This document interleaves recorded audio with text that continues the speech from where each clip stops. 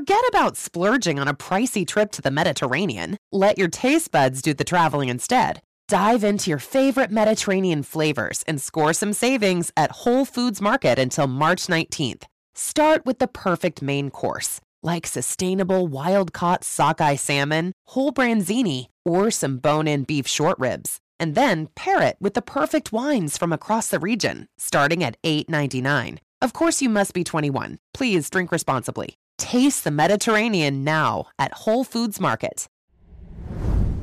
Laird Superfood transformed my health routine, and one of their products that I love is the Performance Mushroom, which helps boost immunity and fight stress. All organically sourced, it can be easily blended into your daily routine, be it in your coffee, smoothies, or any other favorite drink. I also love their daily prebiotic greens, which are packed with whole fruits, veggies, and vital vitamins A, C, D, and K, enhanced with gut-friendly adaptogenic mushrooms and a natural, refreshing taste of pineapple, lemon oil, and orange oil. They're 40% more affordable than big brands, offering both a month's supply for home and single-serve sachets for when life keeps you on the move. Get yours at lairdsuperfood.com and snag 20% off your first purchase using code ONPURPOSE20. And I think if you can get to a place where you're not identifying with the love or the mistreatment, you're just like, here's who I am. Here's the intention, the motivation that I know I'm acting on, and that I know that's coming from a good place. And so whether they're saying, Jay, you're amazing, or they're saying, Jay, you're awful, you're screwing this up, you suck, you're just like, I'm going to do what I have to do as long as I'm able to do it.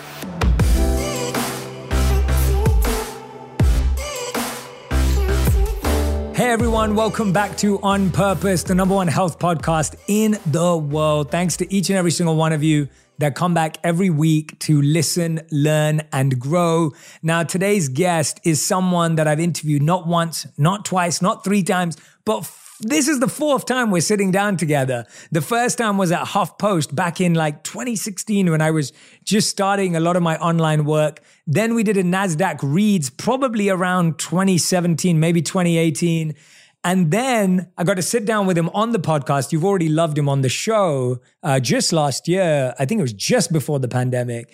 And then now we are having our 4th ever interview. I'm talking about the one and only Ryan Holiday. Ryan Holiday is one of the world's best-selling living philosophers. His books like The Obstacle is the Way, Ego is the Enemy, The Daily Stoic have all reached #1 New York Times bestseller status, and Stillness is the Key appears in more than 40 languages, and all of his books have sold more than 4 million copies. Together, they've spent over 300 weeks on the bestseller lists. He lives outside Austin with his wife and 2 boys and a small herd of cows and donkeys and goats. And he also opened up his own bookstore, which I love, The Painted Porch, and sits on the historic Main Street in Bastrop, Texas. And his new book, The Courage is Calling, already a New York Times bestseller. If you haven't read it, I highly recommend that you go and grab it. Ryan, like you did for so many others, you opened up our minds and lives to the teachings of the Stoics, which I am eternally grateful for because I think you've brought so much wisdom through that we would have missed out on. And you also, in many ways, inspired me to think about how I could do something similar for Vedic philosophers and thoughts. So thank you from a personal level, a collective level, societal level I've seen you do a lot of activism work too, but Ryan, welcome back to the show. No, thanks for having me. And it's crazy. We do go way back. And I think both of us had somewhat circuitous journeys to where we are now. Like you interviewed me on 2 different shows before you had your own show. I did a bunch of stuff before I was a writer. To me, I in case people don't pick up on what that means, is like, just because you're not, like, very rarely does anyone just get to start like by having their own platform or putting out their own thing. And you have to take jobs or do things. You have to work your way there. And I think people who are in the middle of that, sometimes you don't know where it's going to end up. You can kind of lose faith. But I think in both of our cases, like we put in the work, paid our dues, and we did get there. And I hope that's encouraging to people because it's amazing. It always takes longer than you think it should, but eventually you get there. Absolutely. Yeah, I remember talking to you about like, you started in marketing and, you talk about your time at American Apparel. And then I also remember talking to you about how you're the Leonardo DiCaprio of writers, where you'd written all these amazing books that were epic and you were waiting for this, the arbitrary idea of ranking on the list. And I think we were talking about that last time when we were messaging, and I was like, Leonardo DiCaprio has been nominated for an Oscar 7 times and only won once. And that's pretty much the same as you.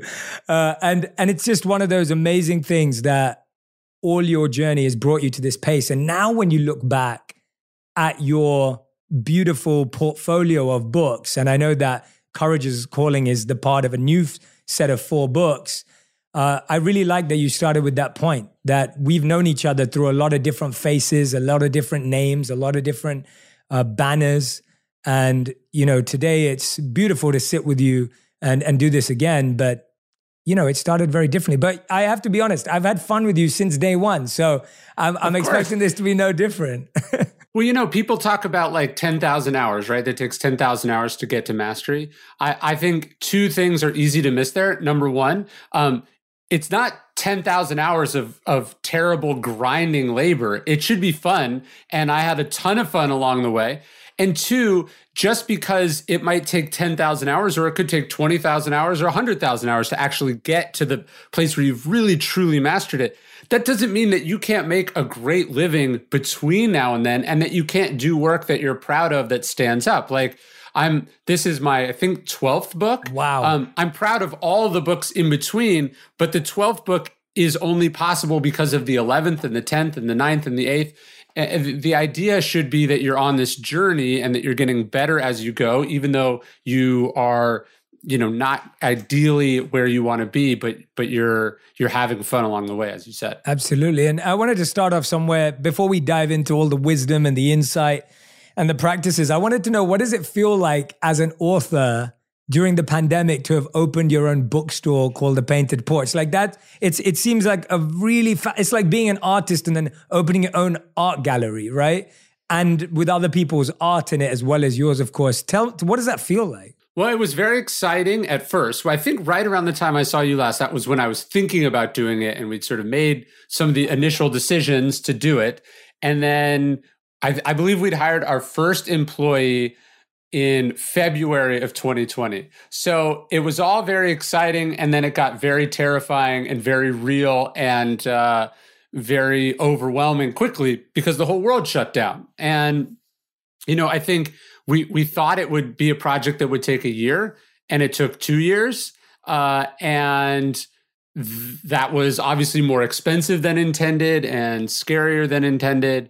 But it also was an opportunity to take it slow, to do it right, to really think about why we were doing it and how we wanted to do it. And then it gave us a whole other sense of what the meaning of it was, right? So, you're thinking, hey, bookstores are important because it's a place people go. You can be around other people. You can talk about things. And then when we were looking at a world where that was not possible, you suddenly realize what those things mean to you, and you don't take them so much for granted anymore. So it was a very trying and challenging experience, to be sure. But the upside was that it made the rewards of it so far, much more compelling and meaningful, I think. Yeah, I love that. It's wonderful. It's wonderful hearing that, you've got through and you've figured it out. And I'm sure it's been harder than it needed to be, but it sounds wonderful, and I hope I get a visit. So I really look forward to actually going there. I've never been able to go to a bookstore and say my friend owns this and he's a writer. It's cool. So I really look forward. to that. Books are such an amazing thing. Like if you think about what a book is, right? Like a book is 10 years or a lifetime of work and understanding bound between 2 covers for like $20. Like it's this incredible piece of technology that's, now endured for thousands of years that books have been so important in my life. Obviously there's different businesses I would open if what I was interested in is making more money. A bookstore in 2021, let alone during a pandemic, is not the best. But I think I have a podcast too, and there's something amazing about reaching millions of people at scale digitally throughout the world. but there is also something special about holding things and having a space. And so my wife and I were just thinking like, we've been so blessed. We've got to do so many cool things. What is something that could be fun, could also be a business opportunity, but, I think improve the community in which we live. And that's kind of what I've just been thinking about more lately is like, not everything has to be like, how do I reach as many people as possible? It can also be like, how do you really reach the smaller amount of people that you are reaching? Yeah, I couldn't agree with you more. For me as well, it's always been about scale and depth. And it's like, you have scale, but how can you go deep with that scale? But then also, how can you scale down and take people even on a more meaningful and deeper journey, more personally? And I was able to do that even digitally during the pandemic. A lot of me and my private coaching clients, people that I work with one-on-one, we started this like small meditation communities for them and their families or them and their friends on Zoom. And I'm used to teaching, meditation on Instagram Live to, hundreds of thousands or millions of people after people watch it on the replay. And to actually just sit on a Zoom with just 10 faces every single week. Yes. Was beautiful. Like it's been some of the most meaningful work I've ever done, and you're spot on. So I get that. Now I want to start. I've got so many questions to ask you, Ryan. And we've just been chatting. So I need to actually, everyone's going to be like, "What are you guys doing?" Jay's just having a conversation, which is partly what I'm doing. But I want to find out. You introduced Stoicism to the world in a huge way, massively. Really brought it out beyond where I think it had been, at least from my knowledge. At least for me, definitely.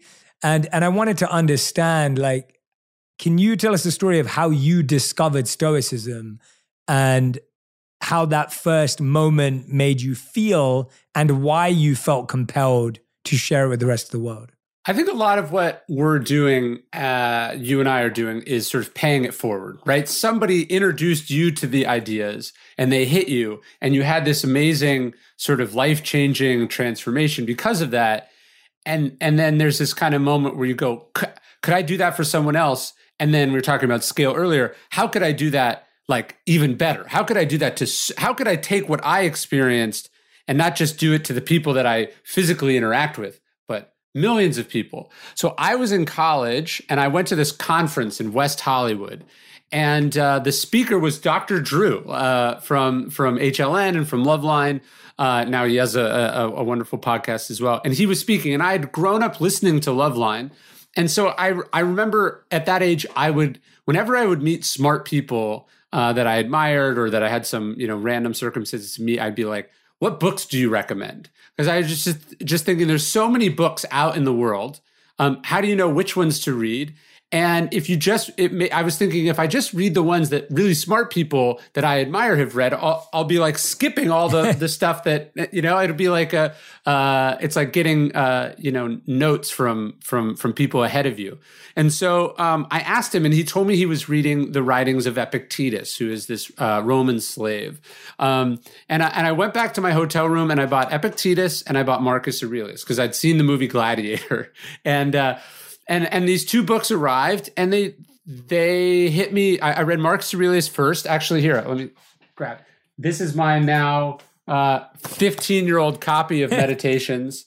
I've had to retape the cover on because I've read it so many times.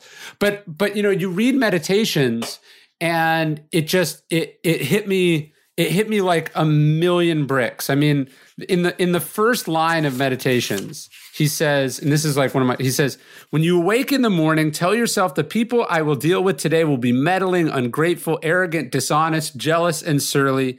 And he says, they are like this because they can't tell good from evil.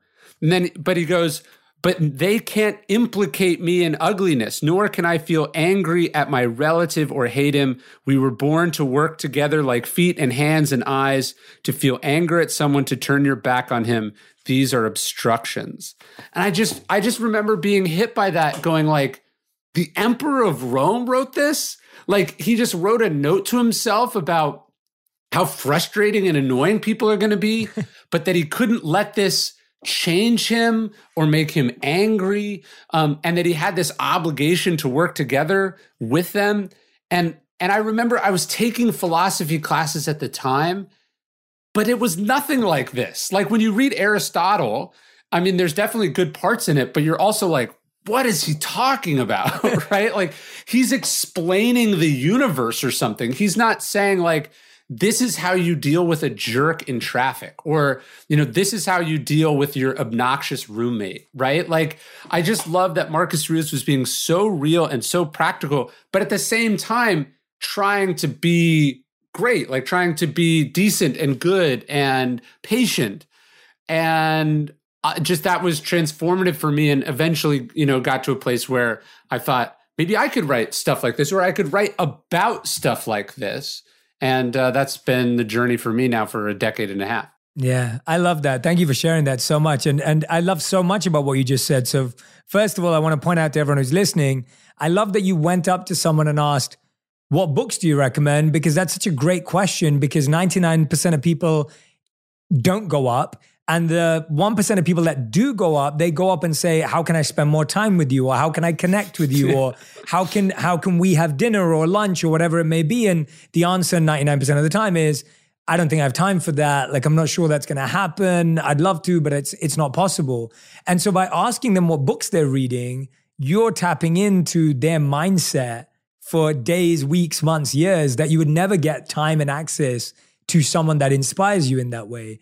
And thank you so much for reading the first one. I mean, anyone who listens to that, you're just like, oh, I want to live like that, right? Like that's how you feel straight away. You go, I want to live like that. I want to share with you the biggest news of the year.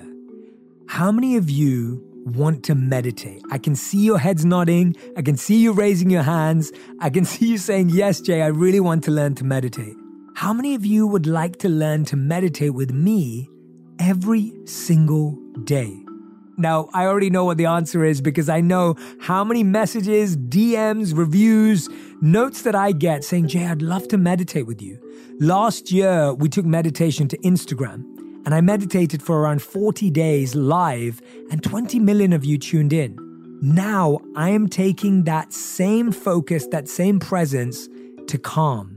I've partnered up with Calm to release a new series called The Daily J, where you can meditate with me every single day for 7 minutes to make it a real habit. I would love for you to come and join me and take part in building a really powerful meditation practice. And guess what? We're going to do it together. Head over right now to calm.com/J to get 40% off a premium membership. That's calm.com/J. Well, the crazy thing about the book question is, so like even today, I got a bunch of emails from random people, which is all very nice. I'm not going to be able to respond to all of them, but somebody was like, hey, I'm struggling with depression. What's a book you would recommend? And I would took me 2 seconds to reply, right? And of all the emails today, that's the one that I responded to, because I love books. And if that's an easy way I can help a person. But the crazy thing about the Dr. Drew story was 3 months later, I went to a different conference and he was there again. I don't know how the odds of it worked, but I went up to him and I was like, you probably don't remember me, but I read those books, right? And he was like, I do remember you, but I did not think you were going to read those books. And he and I are friends now, 20 years later, 15 years later, we still know each other because I didn't just get the recommendation, but then I actually did the work. I read the book, and now he and I have this connection forever. And I think the amount of people that ask me for recommendation versus the amount of people I hear back from who have actually taken the time to read the book, it's a small percentage of a small percentage. And so these books are out there, these books that have changed people's lives. People have been through the exact same thing that you've been through. They're there, but no one can read them for you. Yeah, no, absolutely. Well said. And this leads us nicely to Courage is Calling, the new book, because to me, we have this perception that to have a great life, we need to be brave, we need to be courageous. But you actually start the book at fear. And I think what's fascinating about that is a lot of people have the fear, or we think we lack the courage to go up to someone and ask a question. Then we fear taking the step of ordering the books because we're thinking, oh, well, when will I get time to read them? And they're just going to become a doorstopper. And then maybe I'll feel worse about myself. Or maybe we get beyond that and we order them and then we fear reading them. We go, oh no, well, that may need me to change, or that may need me to shift, Sure. or I may have to give up some luxury or some comfort that I'm used to. There's fear at every single step. Walk us through how fear can be something that is necessary, but is also just expected. Well, you make an important point about courage, which I really tried to build the book around, which is that courage is not just running into battle or a burning building or jumping out of an airplane, or, it's not just physical danger. And it's not always dramatic, right? So there's physical courage and moral courage. Moral courage is also the courage of a whistleblower or a truth teller or a transgressive artist. But it's also just the courage to walk up and talk to a stranger, or a courage to start your own podcast, or the courage to put yourself out there, or you have this the decision to cut your hair a certain way and not give a shit what anyone thinks, right? There's also this really small day-to-day courage. It's not always this dramatic, glorious thing. And I think you're right. A lot of really basic things in our life come down to a failure of courage. Even you think about people who are afraid to try something, not because they're afraid of failing, which they probably are, but also just afraid of success, right? Afraid of what changes would be demanded, or what it would mean to then have to wrestle with this thing. And so it's not that we don't know what we should do. It's that we have a million reasons why we shouldn't do it, right? Right? That's what fear is. Fear is the thing that gets in the way, what Stephen Pressfield calls the resistance between, what we can be and where we are. So it's not that courageous people do not feel those fears. It's that they push past them, right? The things we want in life are on the other side of that fear. All good things in life require courage. I would imagine there's very little that anyone listening could think of in their own life that they're proud of that did not require some triumph over fear. Certainly everything that I'm proud of in my life was something that I had to push myself out of my comfort zone to get. As a person with a very deep voice, I'm hired all the time for advertising campaigns. But a deep voice doesn't sell B2B, and advertising on the wrong platform doesn't sell B2B either. That's why if you're a B2B marketer, you should use LinkedIn ads. LinkedIn has the targeting capabilities to help you reach the world's largest professional audience. That's right, over 70 million decision makers all in one place. All the big wigs, then medium wigs, also small wigs who are on the path to becoming big wigs. Okay, that's enough about wigs. LinkedIn ads allows you to focus on getting your B2B message to the right people. So, does that mean you should use ads on LinkedIn instead of hiring me, the man with the deepest voice in the world? Yes. Yes, it does. Get started today and see why LinkedIn is the place to be to be. We'll even give you a $100 credit on your next campaign. Go to linkedin.com/onpurpose to claim your credit. That's linkedin.com/onpurpose. Terms and conditions apply. I've always been on this mission to find things that really line up with what I care about for a healthier lifestyle. And that's when I discovered Laird Superfood. It felt like discovering a perfect match, something that totally clicked with what I believe in and my goal for better health. One of their products that I absolutely love is their performance mushroom. They've collected some of the most powerful mushrooms in nature and brought them together in this amazing superfood blend. These different types of natural mushrooms, such as chaga, lion's mane, cordyceps, and maitake, are praised for their talent in fighting stress, supporting your immune system, and giving your brain a boost. Another one that I love is their daily prebiotic greens. Each serving is a complete mix of fruits and vegetables, fixing a common problem, which is that 90% of Americans don't get enough vegetables, and 80% don't get enough fruit in their diets. They taste like a light citrus burst from real food, such as pineapple, lemon oil, and orange oil, fruit powders such as apple, no heavy sugars, syrups, or stevia. These greens are 40% more affordable than other big brands. You can get a month's supply in a bag for your daily routine at home, or grab the single-serve sachets for when you're on the go. Check out lairdsuperfood.com and grab yours today. Use the code ONPURPOSE20 when you check out and score 20% off your first purchase. Easter is right around the corner. That's right, this year, Easter is Sunday, March 31st. Hop into some serious savings with 20% off pickup orders now through March 30th. Use promo code SPRING20 to save on all the things you need to build baskets they'll love at CVS. Find trending beauty buys, chocolate bunnies, delightful toys for kids, and so much more. Visit cvs.com/Easter for details.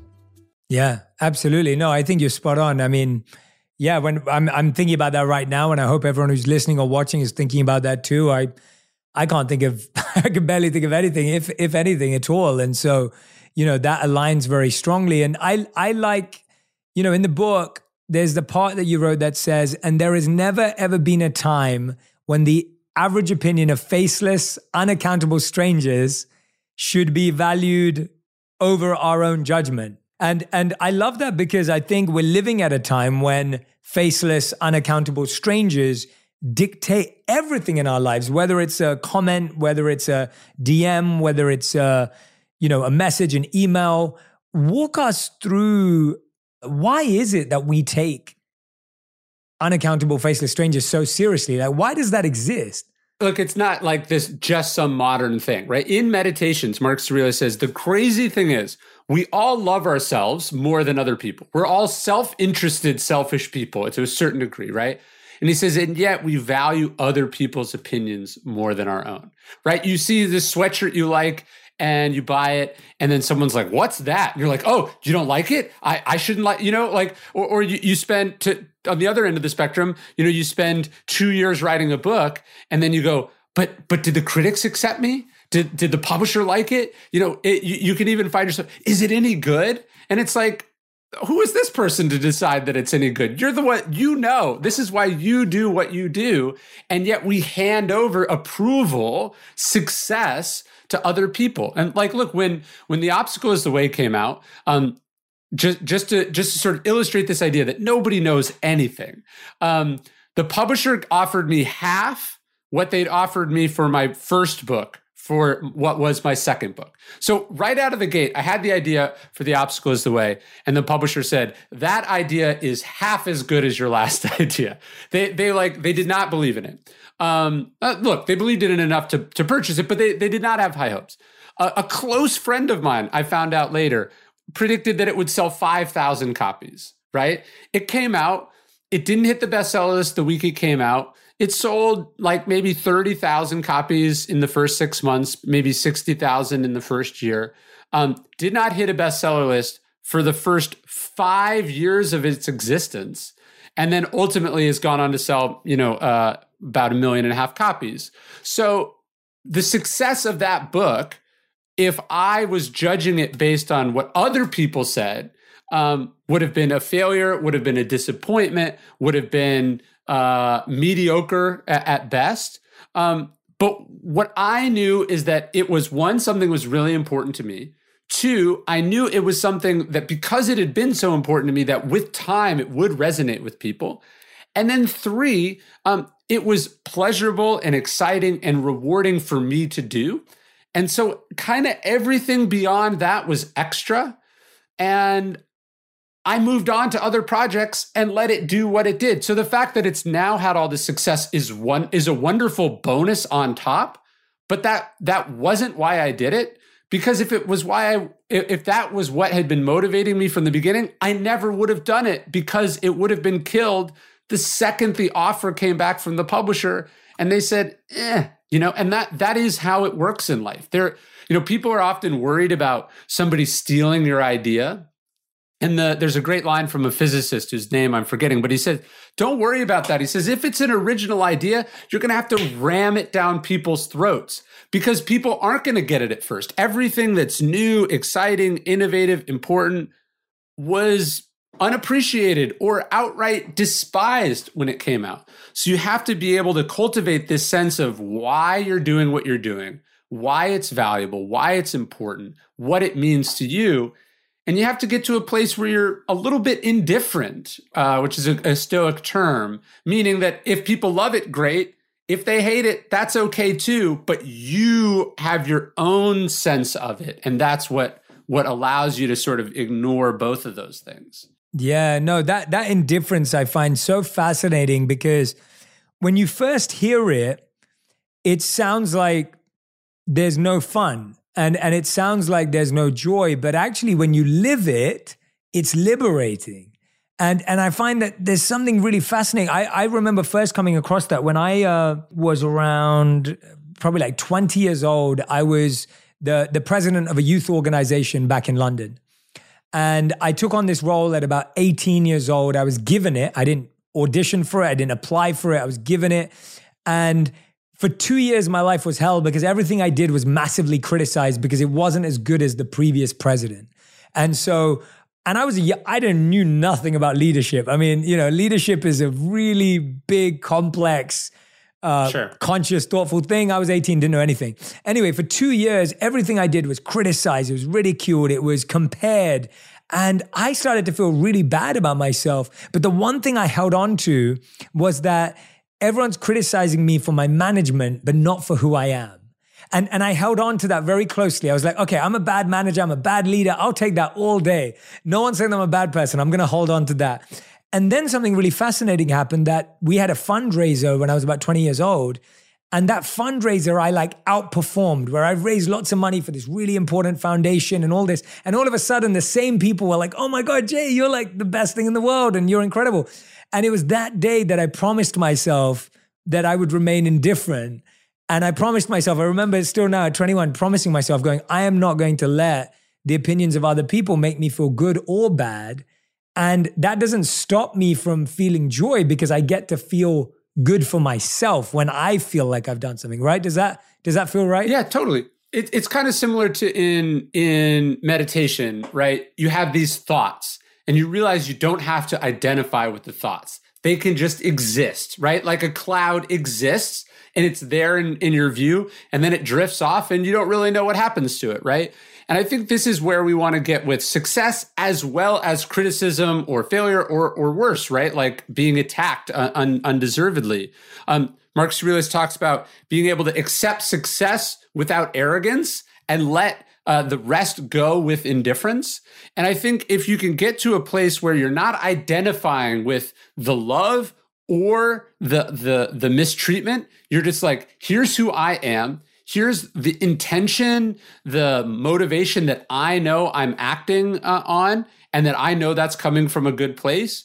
And so whether they're saying, Jay, you're amazing, or they're saying, Jay, you're awful, you're screwing this up, you suck, you're just like, I'm going to do what I have to do as long as I'm able to do it. And I'm not going to identify either way. And I think, people sort of nod their head along with this. It's easy to identify with the success on the way up. But then what happens to those people is what happens when you inevitably screw up, run into bad luck or whatever. You think about an athlete. If an athlete is identifying with the hot streak that they're on, well, statistically, that's just not going to last, right? And so you have to understand that you're going to lose, that you're going to miss, you're going to screw up. And if you're in a place where you identify with those external results, you're really, really vulnerable, and you're going to be really unhappy, especially in those dark dark moments. Yeah. So Ryan, then what do we do with fear? If everyone's listening or watching, they're going through the fears that we know that they are. What do we do with fear? I feel like it's we're almost scared of the emotion in and of itself, and then we panic. Well, the Stoics obviously believe in the power of reason, right? And a lot of fear, you could say, is unreasonable, right? Like you think about failure, right? Let's say you're putting out a book, I'm putting out a book, and you're like, what if it doesn't do well, right? And you're sort of scared of this. What the Stoics would say is, what if that happens? Like, what does it actually mean, right? Not like, oh, this vague, unpleasant thing. But what does that look like? Well, you already got paid for it. You already did the thing, right? Like, actually, it failing is nothing. It doesn't matter at all, right? Like, it's not what you would choose, but you're not going to end up under a bridge. They're not going to tar and feather you or something, right? Like, there's no consequences. And so this is a really important thing. I remember when I was dropping out of college, I was so scared about it. And I was so convinced that I shouldn't do it because I was afraid of what might happen. And I remember one of my mentors goes, he says, like, when I was in college, I got sick for a year, and he spent a year in the hospital. And I was like, and what happened? And he was like, it's literally not come up once in my life. He's like, I graduated in 5 years instead of 4 years. He's like, the worst thing that could happen here is that you just go back to school and you have to make up for the time that you missed. And that was really important, right? Like to break down the thing that you're afraid of, to really think about the worst case scenario, right? People are afraid of that I have stage fright, right? I don't like talking in front of crowds. Literally, what is the worst thing that could happen? A bunch of strangers you'll never meet again don't like you. Like, you'll be totally fine. And so part of what we should do with fear is really break it down. Because sometimes, hey, I'm peering over this cliff that someone's telling me to jump off of. Maybe that's a really bad idea, right? Sometimes you use the power of reason and it reminds you, oh, this is a bad idea. I can't afford to lose this. Yeah. But most of the time, we break those fears down, and then we're better able to manage that fear because we have a rational understanding of it instead of this sort of irrational, emotional understanding of it. Yeah, and it's incredible once you break through that fear, how now you're looking at it and you're like, I can't believe I was ever scared of that, right? Isn't that just such a fascinating trick of the mind that as soon as you break something that felt insurmountable, now when you've overcome it, you're almost laughing at yourself. Like, how was that the thing that held me back? Well, so each time you do something that you were afraid of, you push through, you have more confidence, right? You have dropping out of college made it easier for me to then leave my corporate life later to become a writer, right? Because it was like, oh, I could just go get another job, or I could get the same job again, right? Yeah. And so you not only get a certain amount of confidence from it, but you also get a better understanding of how things work. The problem is when you give into fear, not only do you not do the thing, now you actually have less information about how the world works. And so, there's that sort of cliche about do one thing every day that scares you. It's actually pretty good advice, right? You're sort of building the muscle, you're building that ability to override this seems scary, but I'm going to do it anyway. I think cultivating that ability to sort of push through that fear is really important. And I think, again, these sometimes can be very pedestrian fears. It's like, I remember the decision for Daily Stoic, which is one of the things I do, the decision to make videos, right? And I remember talking to you about this. It's like, I was very comfortable writing things. I was very comfortable being on stage. But the idea of making a video, I was just scared it would be bad. I think I was really scared of being uncomfortable in a new thing.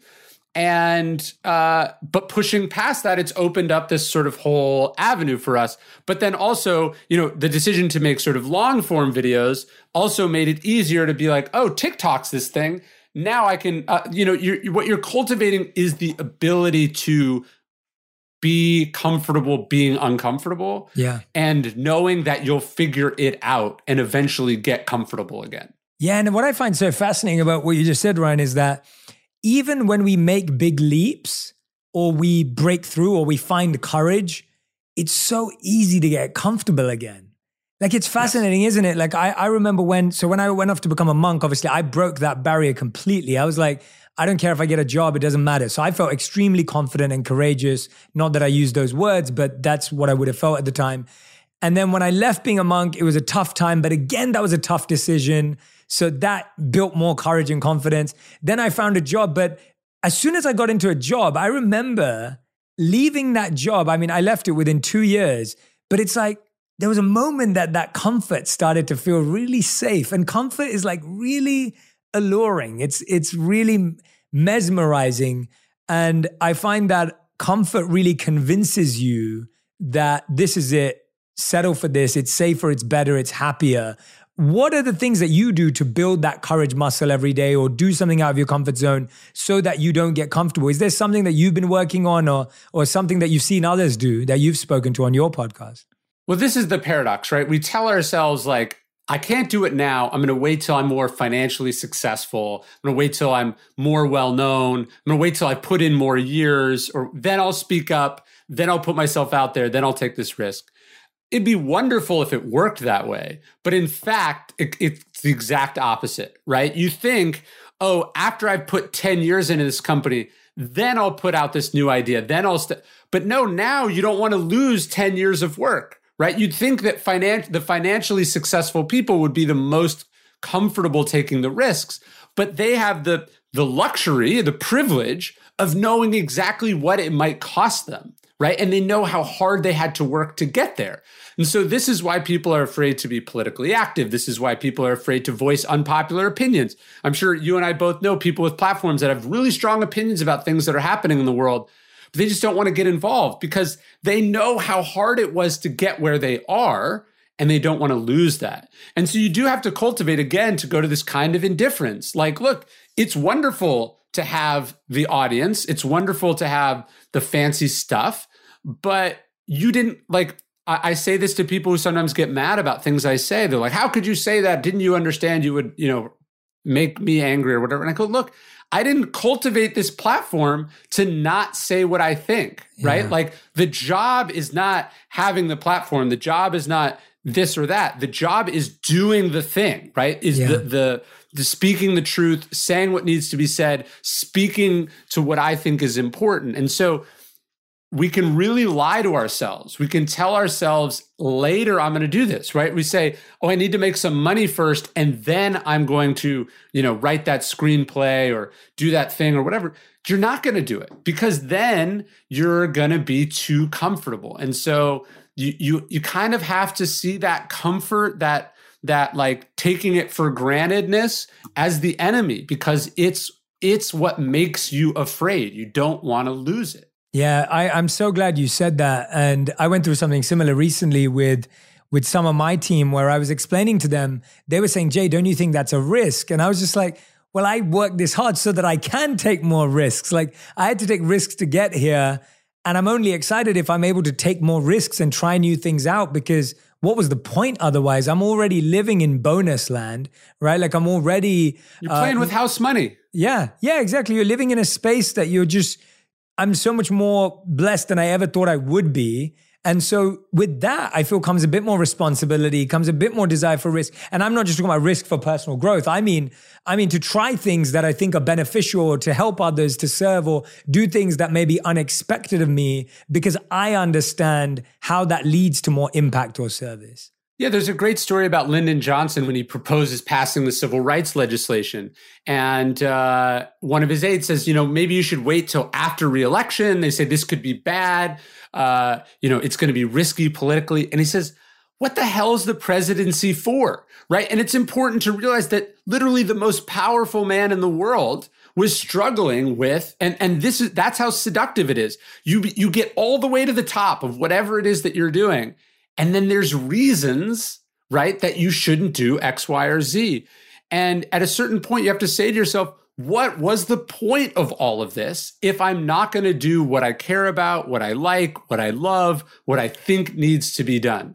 And that's really what courage is about. The courage to say, I'm not going to think about those consequences. I'm going to do it because it is the right thing to do, come whatever may. And there's no question that things I've written, things I've said, things I've done have cost me a certain number of followers, let's say, or which ultimately can translate financially. But I'm proud of what I said. I'm proud of what I put out. I can look myself in the mirror. And one of the questions I ask myself, and I'd be curious if you think about this too, as someone who didn't create the things that I write about, like, Stoicism is this way of thinking that's existed now for 2,500 or so years. And I happen to be a well-known sort of representative of that idea, but it's not mine. And so the thing I tell myself is, or the test I have is, am I being a good steward of that philosophy? Yes. And so if I'm afraid to, it would be the same thing for the presidency. You don't own the presidency. You're just the guy or woman sitting in that chair right now. And the question is, are you being a good steward of the office, of the occupation, of the opportunity? Or are you just protecting what's good for you in the moment? And so I think about, is this the right thing to do or talk about? Not, is this going to win me the most friends? I've always been on this mission to find things that really line up with what I care about for a healthier lifestyle. And that's when I discovered Laird Superfood. It felt like discovering a perfect match, something that totally clicked with what I believe in and my goal for better health. One of their products that I absolutely love is their performance mushroom. They've collected some of the most powerful mushrooms in nature and brought them together in this amazing superfood blend. These different types of natural mushrooms, such as chaga, lion's mane, cordyceps, and maitake, are praised for their talent in fighting stress, supporting your immune system, and giving your brain a boost. Another one that I love is their daily prebiotic greens. Each serving is a complete mix of fruits and vegetables, fixing a common problem, which is that 90% of Americans don't get enough vegetables, and 80% don't get enough fruit in their diets. They taste like a light citrus burst from real food, such as pineapple, lemon oil, and orange oil, fruit powders such as apple, no heavy sugars, syrups, or stevia. These greens are 40% more affordable than other big brands. You can get a month's supply in a bag for your daily routine at home, or grab the single-serve sachets for when you're on the go. Check out lairdsuperfood.com and grab yours today. Use the code ONPURPOSE20 when you check out and score 20% off your first purchase. Easter is right around the corner. That's right, this year, Easter is Sunday, March 31st. Hop into some serious savings with 20% off pickup orders now through March 30th. Use promo code SPRING20 to save on all the things you need to build baskets they'll love at CVS. Find trending beauty buys, chocolate bunnies, delightful toys for kids, and so much more. Visit cvs.com/Easter for details. You know, you don't have to actually travel the Mediterranean to get a taste of its amazing cuisine. Right now, until March 19th, Whole Foods Market has some fantastic deals on all sorts of Mediterranean food. So why not treat yourself to a flavor adventure without leaving town? Of course, it's the Mediterranean, so seafood, like sustainable wild-caught sockeye salmon and whole branzini. And it is so good and a great deal. But there's more to Mediterranean food than seafood. Way more. Like boneless, skinless, air-chilled chicken breast or bone-in beef short ribs, and more cuts of animal welfare certified meats. And then the wines. I mean, wine is so Mediterranean, right? Spanish, Italian, Greek, starting at only $8.99, which is amazing. Of course, you must be 21 or older, and please drink responsibly. Finally, there's just some things that make Mediterranean food feel Mediterranean, if you know what I mean. For example, wallet-happy essentials like feta cheese crumbles and whole wheat pita pockets from $3.65 by Whole Foods Market. Taste the Mediterranean now at Whole Foods Market.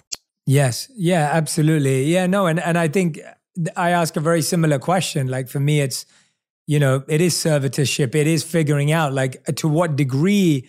And a big part of that for me has always been if I see other people helping the world, how do I view them?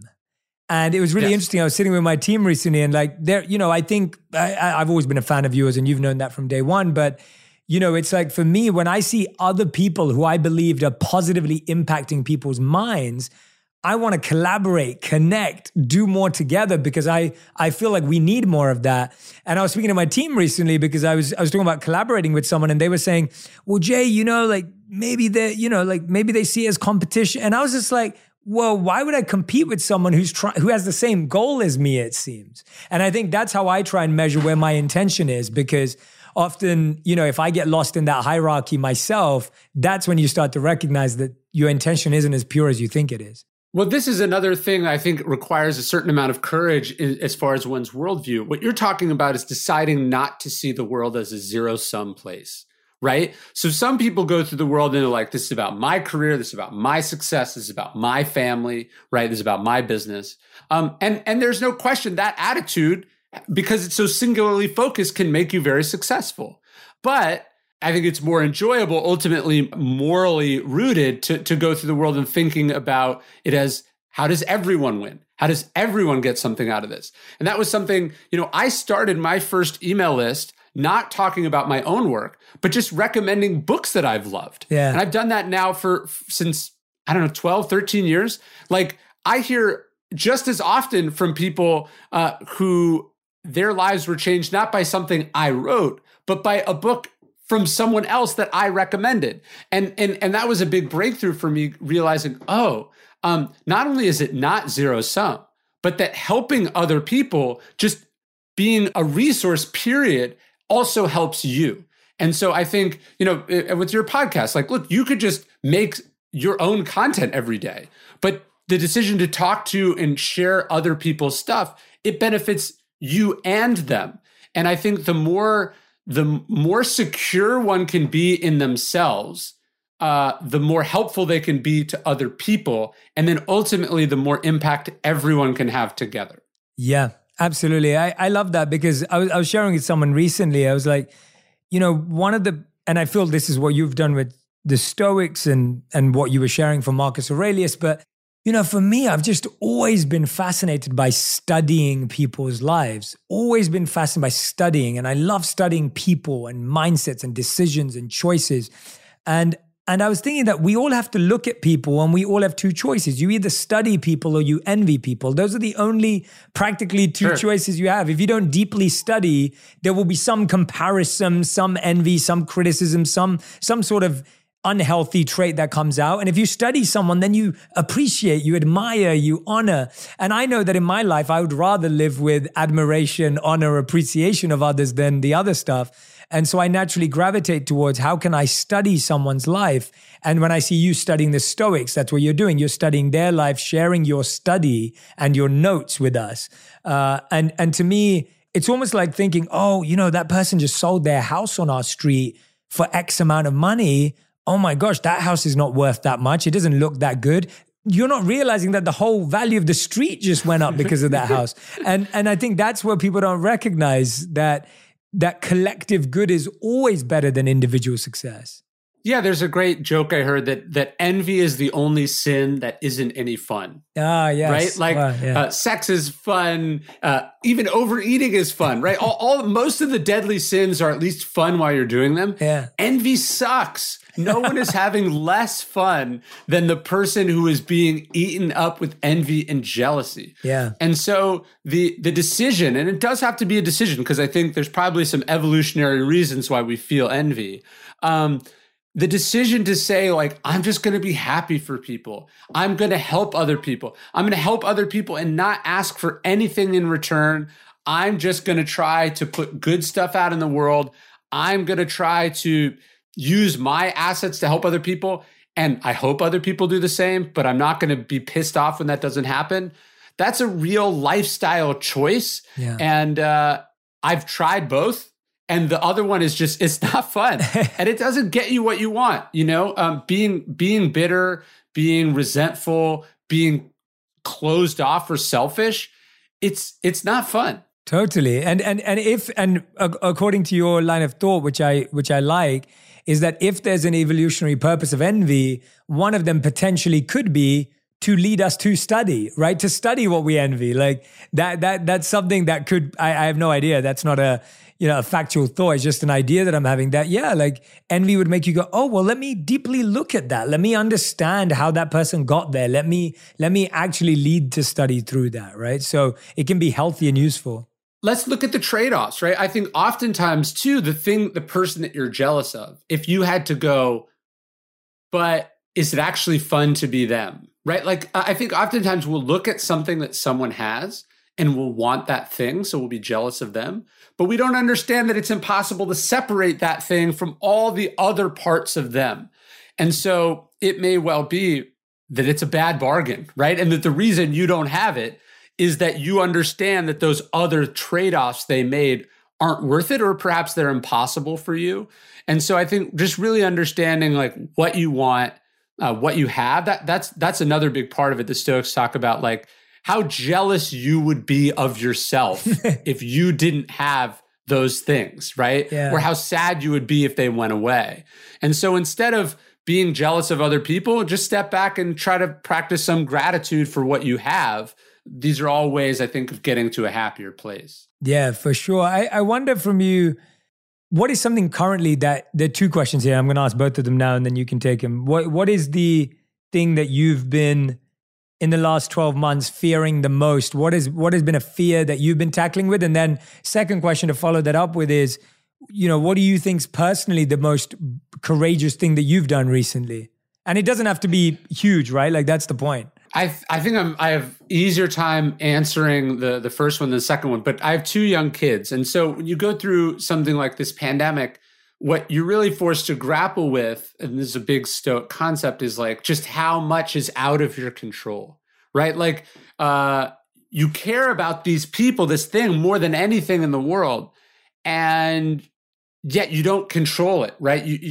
They're running around, they're outside. And so I think one of the things I've really had to grapple with over the last 18 months is anxiety, worry, right? A certain amount of powerlessness, a certain amount of frustration with just that we're in this mess as a society or as a planet. And so I think, when we talk about parenting, I don't think we talk about courage enough. Right. So first off, just to be a woman who brings a child into the world is an insanely courageous thing to do. If you just think about look, women die in childbirth all the time, and yet women get pregnant all the time. Like, I think we've gotten so used to it, or perhaps we just don't think about what an insanely courageous act it is. But then to be a parent in this sort of crazy, messed up world, I think about all the parents that I know. I just try to think about all the parents in the world that have had to endure this, insane disruptive life event that has challenged us in so many different ways. It's been a journey. And I think when we think about what Stoicism is, or we think about what Buddhism is, or any of these philosophical schools, they were designed precisely for these kinds of events. Like the ancient world was, people talk about things going back to normal. This is normal. This is what life was in the ancient world. This is what life was like in our grandparents' lives. And we were just really, really spoiled for a long time. And now we're having to wrestle with, hey, the world doesn't really care about you or your plans. And you're going to have to figure out how to accommodate yourself to those things and manage to be happy and productive and, not a wreck inside of them. Yeah. And do you genuinely believe, and of pandemic aside, of course, because that's a huge thing that obviously affected everyone on the planet, but do you generally believe that a disruption of plans has led to better plans, results, ideas, innovation, inventions? Look, no one would say like, hey, in America, 750,000 people have died, that this is a blessing in disguise, right? That would be offensive. But we add on top of the tragedy by refusing to change or be changed by what's happened, right? So I don't know about you, but this was a enormous forced lifestyle experiment. We had to reimagine a lot of things. We probably wouldn't be doing this remotely, if it weren't for the pandemic. There's things that you're talking about, those meditation groups that you made. There's things you've created as a result of the constraints of what was happening in the world that are on net positives for you. And that's certainly been the case for me. It's forced me to reimagine, rework a lot of what I sort of took for granted previously. I think coming out of the pandemic, I'm not going to travel nearly as much, not for safety reasons, but just realizing, I've been going a mile a minute for 30 odd years of my life.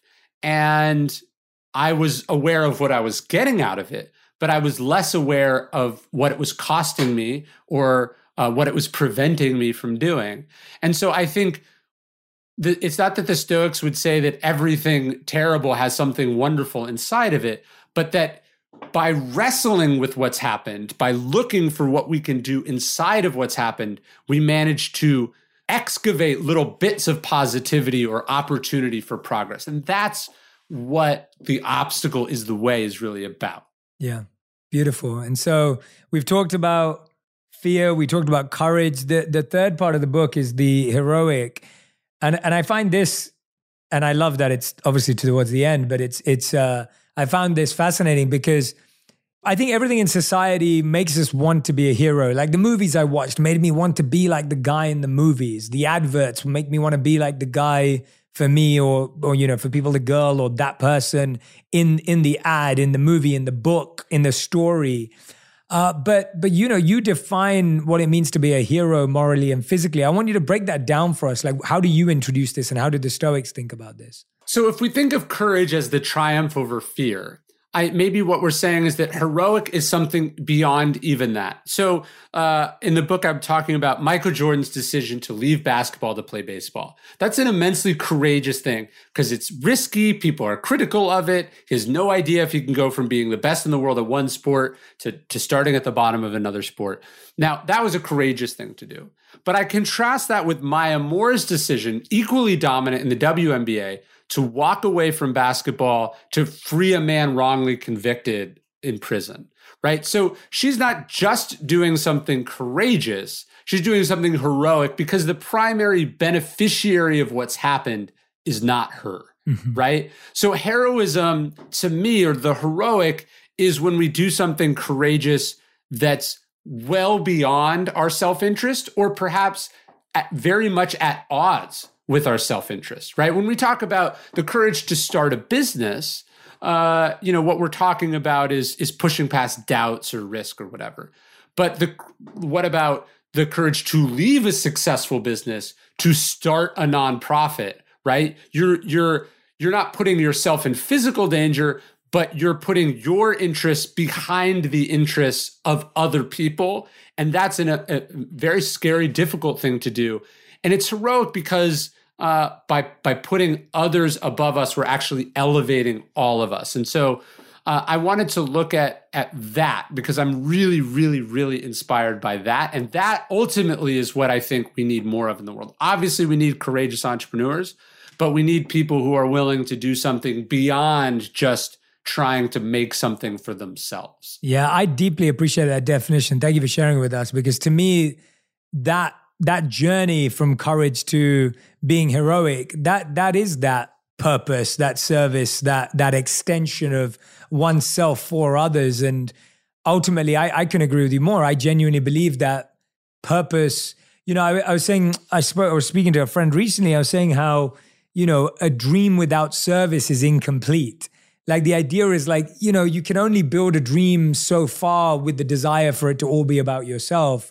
And then it doesn't even do it for you anymore. And I feel like, but you've paved a really good path, because also you can't just jump to being heroic, because there are certain skills and muscles and things that you develop on the way by building courage first. Like there are certain tools and tricks and tips and things that you pick up along the way that make it more powerful to be heroic after. Well, one of the things I was inspired by, it's just something I ran in a small news story many years ago, was the decision, I think maybe 10 years ago, that CVS just decides they're going to stop selling cigarettes. Now, this is bad for CVS. This is bad for the shareholders of CVS, but it's obviously good for the world, right? And as they find, overall cigarette consumption goes down across the entire country because people are just like, it's harder to get cigarettes. They just smoke less, right? And so obviously we love ambition, we love creativity, we love people who are trying to be successful. But there is something beyond that. I think we saw it during the pandemic, the people who showed up every day for work, even though it must have been scary and terrifying for them, but they knew that other people were depending on them, that where would we be without those kind of people? And so, obviously the pandemic revealed some selfishness and indifference and all sorts of awful parts of our modern society, but it also revealed, I think, some of the best of our society. And I wanted to celebrate this idea of yes, pushing through fear is important, but why are you doing it, right? Who are you doing it for? That really, really matters. Yeah, I think that's beautiful, man. Ryan, this has been such a wonderful conversation. I highly recommend everyone, if you haven't read Ryan's work, I would go and buy every single book, and I'm not kidding. They not only look beautiful, but they are beautiful. And, obstacle is the way is just fantastic. Ego is the enemy. Stillness is the key we talked about last time. And this one, Courage is Calling, is what we've been talking about today. Ryan, we end every interview with the final 5. You've done this before. These are the fast 5. So every question needs to be answered in 1 word to 1 sentence maximum. You are the writer, so you can help me define what 1 sentence counts as. Like, how many words are in a good sentence, Ryan? As many or as few as there should be. Okay, all right, great. I love the vagueness of that. Okay, brilliant. All right, so the first question for you is, what is something you once were attracted to, but has become less important to you? I think money, certainly money. I think money represented something to me early in my life. And the more you get of it, the more you realize that it really doesn't mean anything. And there's less to do with it than you think there is. Right. And did that come after a certain amount, a certain success? Where did you feel like, what made you feel that? It doesn't have to be a statistical number. I just mean like, what was it that made you feel that way? I don't know if there was a specific number, but I remember I had a conversation with Tim Ferriss once, and he was like, "What do you do with your money?" You know, and he's like, "I was like, what do you mean?" He's like, "Do you have a speedboat? You know, do you invest it? What do you?" And I was like, "It just goes in the bank, right? Like, I don't know." And he's like, "So it's not important to you, really?" And I was like, "Yeah, I guess not." You know, he was like, his point was, if you don't need the money, just make sure that you're not saying yes to things that you don't really want to do to get more money if you don't really want the money. And that was very helpful to me. Yeah, I love that. Okay. Question number 2. What is something you were first uninterested in that has now become something intriguing or a curiosity? I mean, I think I always knew I wanted to have kids, but I didn't understand just how much I would love it and how much it would transform my life. And so I would say, sort of family being the sort of big thing, especially again during the pandemic, it was like, oh, this is all I really care about. This is all I'm going to focus on. So maybe family would be the big thing. I love that. All right. Question number 3. What's the most used piece of Stoic wisdom that you utilize on a daily or more regular basis? The first Stoic exercise is this idea that there's things that are up to us and things that are not up to us. And really all we should focus on is what is up to us. And that's extremely hard to do. And I screwed up all the time, but I find myself constantly reminding myself, it doesn't matter. No amount of thinking about this will change it. Just focus on what you can do in response to it or, inside of it. That's probably... I love that. Ironically, the most basic thing is the most complex thing. Absolutely. Well, I was going to ask you that as the next question. What is a piece of Stoic advice that you think you're still wrestling or grappling with that may be counterintuitive? It may even be off the wall. And you may be like, okay, this is one of those things that you leave out of the book because it just, and there's plenty of stuff with that in the Vedic tradition too. Like there's some stuff that's just off the wall. Is there something like that that you've been reading recently that? I mean, I think all of it, to be perfectly honest, all of it is on a day-to-day basis. But there is a line in the beginning of Meditations, Marcus Aurelius lists all these things that he learned from his mentors. And I think it's from Sextus or Severus, someone early on in his life. He said that I learned how to be free of passion, but full of love. And that doesn't sound very Stoic, right? The idea of being full of love, the being free of passion sounds very Stoic, but full of love sounds more Eastern or Christian, a little bit of both. And I find that to be very beautiful. And the idea of being like, okay, I'm going to strip out some of the emotion, I'm going to strip out some of the need to control, blah, blah, blah, blah, blah, but I'm going to replace it with like love, empathy, kindness. That is harder for me to do, but something I'm working on. I love that. That was a beautiful answer. Okay, 5th and final question. What are your top favorite, I don't mind how many numbers, 3, 4, 5 books that you've read this year? So more recent or that you've read this year. It doesn't even have to be a recent book. Dr. Edith Enger wrote this book called The Choice. She's a Holocaust survivor. I loved that book. Wow. It blew me away. Then there's this other little book by Viktor Frankl that they found recently called Yes to Life. Oh, wow. In Spite of Everything. It's like a collection of some of his lost lectures that I really, really enjoyed. And then I read this book. It doesn't have a great title, but it's sort of changed how I've been thinking about things lately. It's called Indian Givers, and it's about what Western society owes and has learned from indigenous peoples over the last like 500-600 years. And it was an incredible book that I just had no idea isn't unfortunately what we teach in schools. And I've just been thinking about that book so much. I really, really liked it. I love that. Beautiful. 3 that I haven't read. So producers, Amazon, order those books for me right now. I need those books. And for everyone who's been listening and watching, as you know, I've been talking to Ryan Holiday. I want you to go and grab a copy of Courage is Calling. And like I said, every other book. You can find Ryan on the podcast. He's one of the few guests who've been on the podcast twice. This is his second episode. And of course, Ryan, it's always a joy to have you on. I hope we get to do many, many more of these. I hope we get to go on many, many more walks. I really do hope we can spend a bit more time together. I've never been to Austin. Can you believe it? So you have to come. I also need to come out to Austin. But thank you for making the time. Thank you for being so generous. Everyone who's been listening and watching, make sure you tag me and Ryan on Instagram, on Twitter. Let us know what resonated with you, what connected with you. If you read one of the books that Ryan recommended, come back and tell him about it. Like, we want to hear that. And I love staying connected to this community. So thank you to our On Purpose community. Thank you to Ryan Holiday. Appreciate you, man. Thank you so much. You're the best.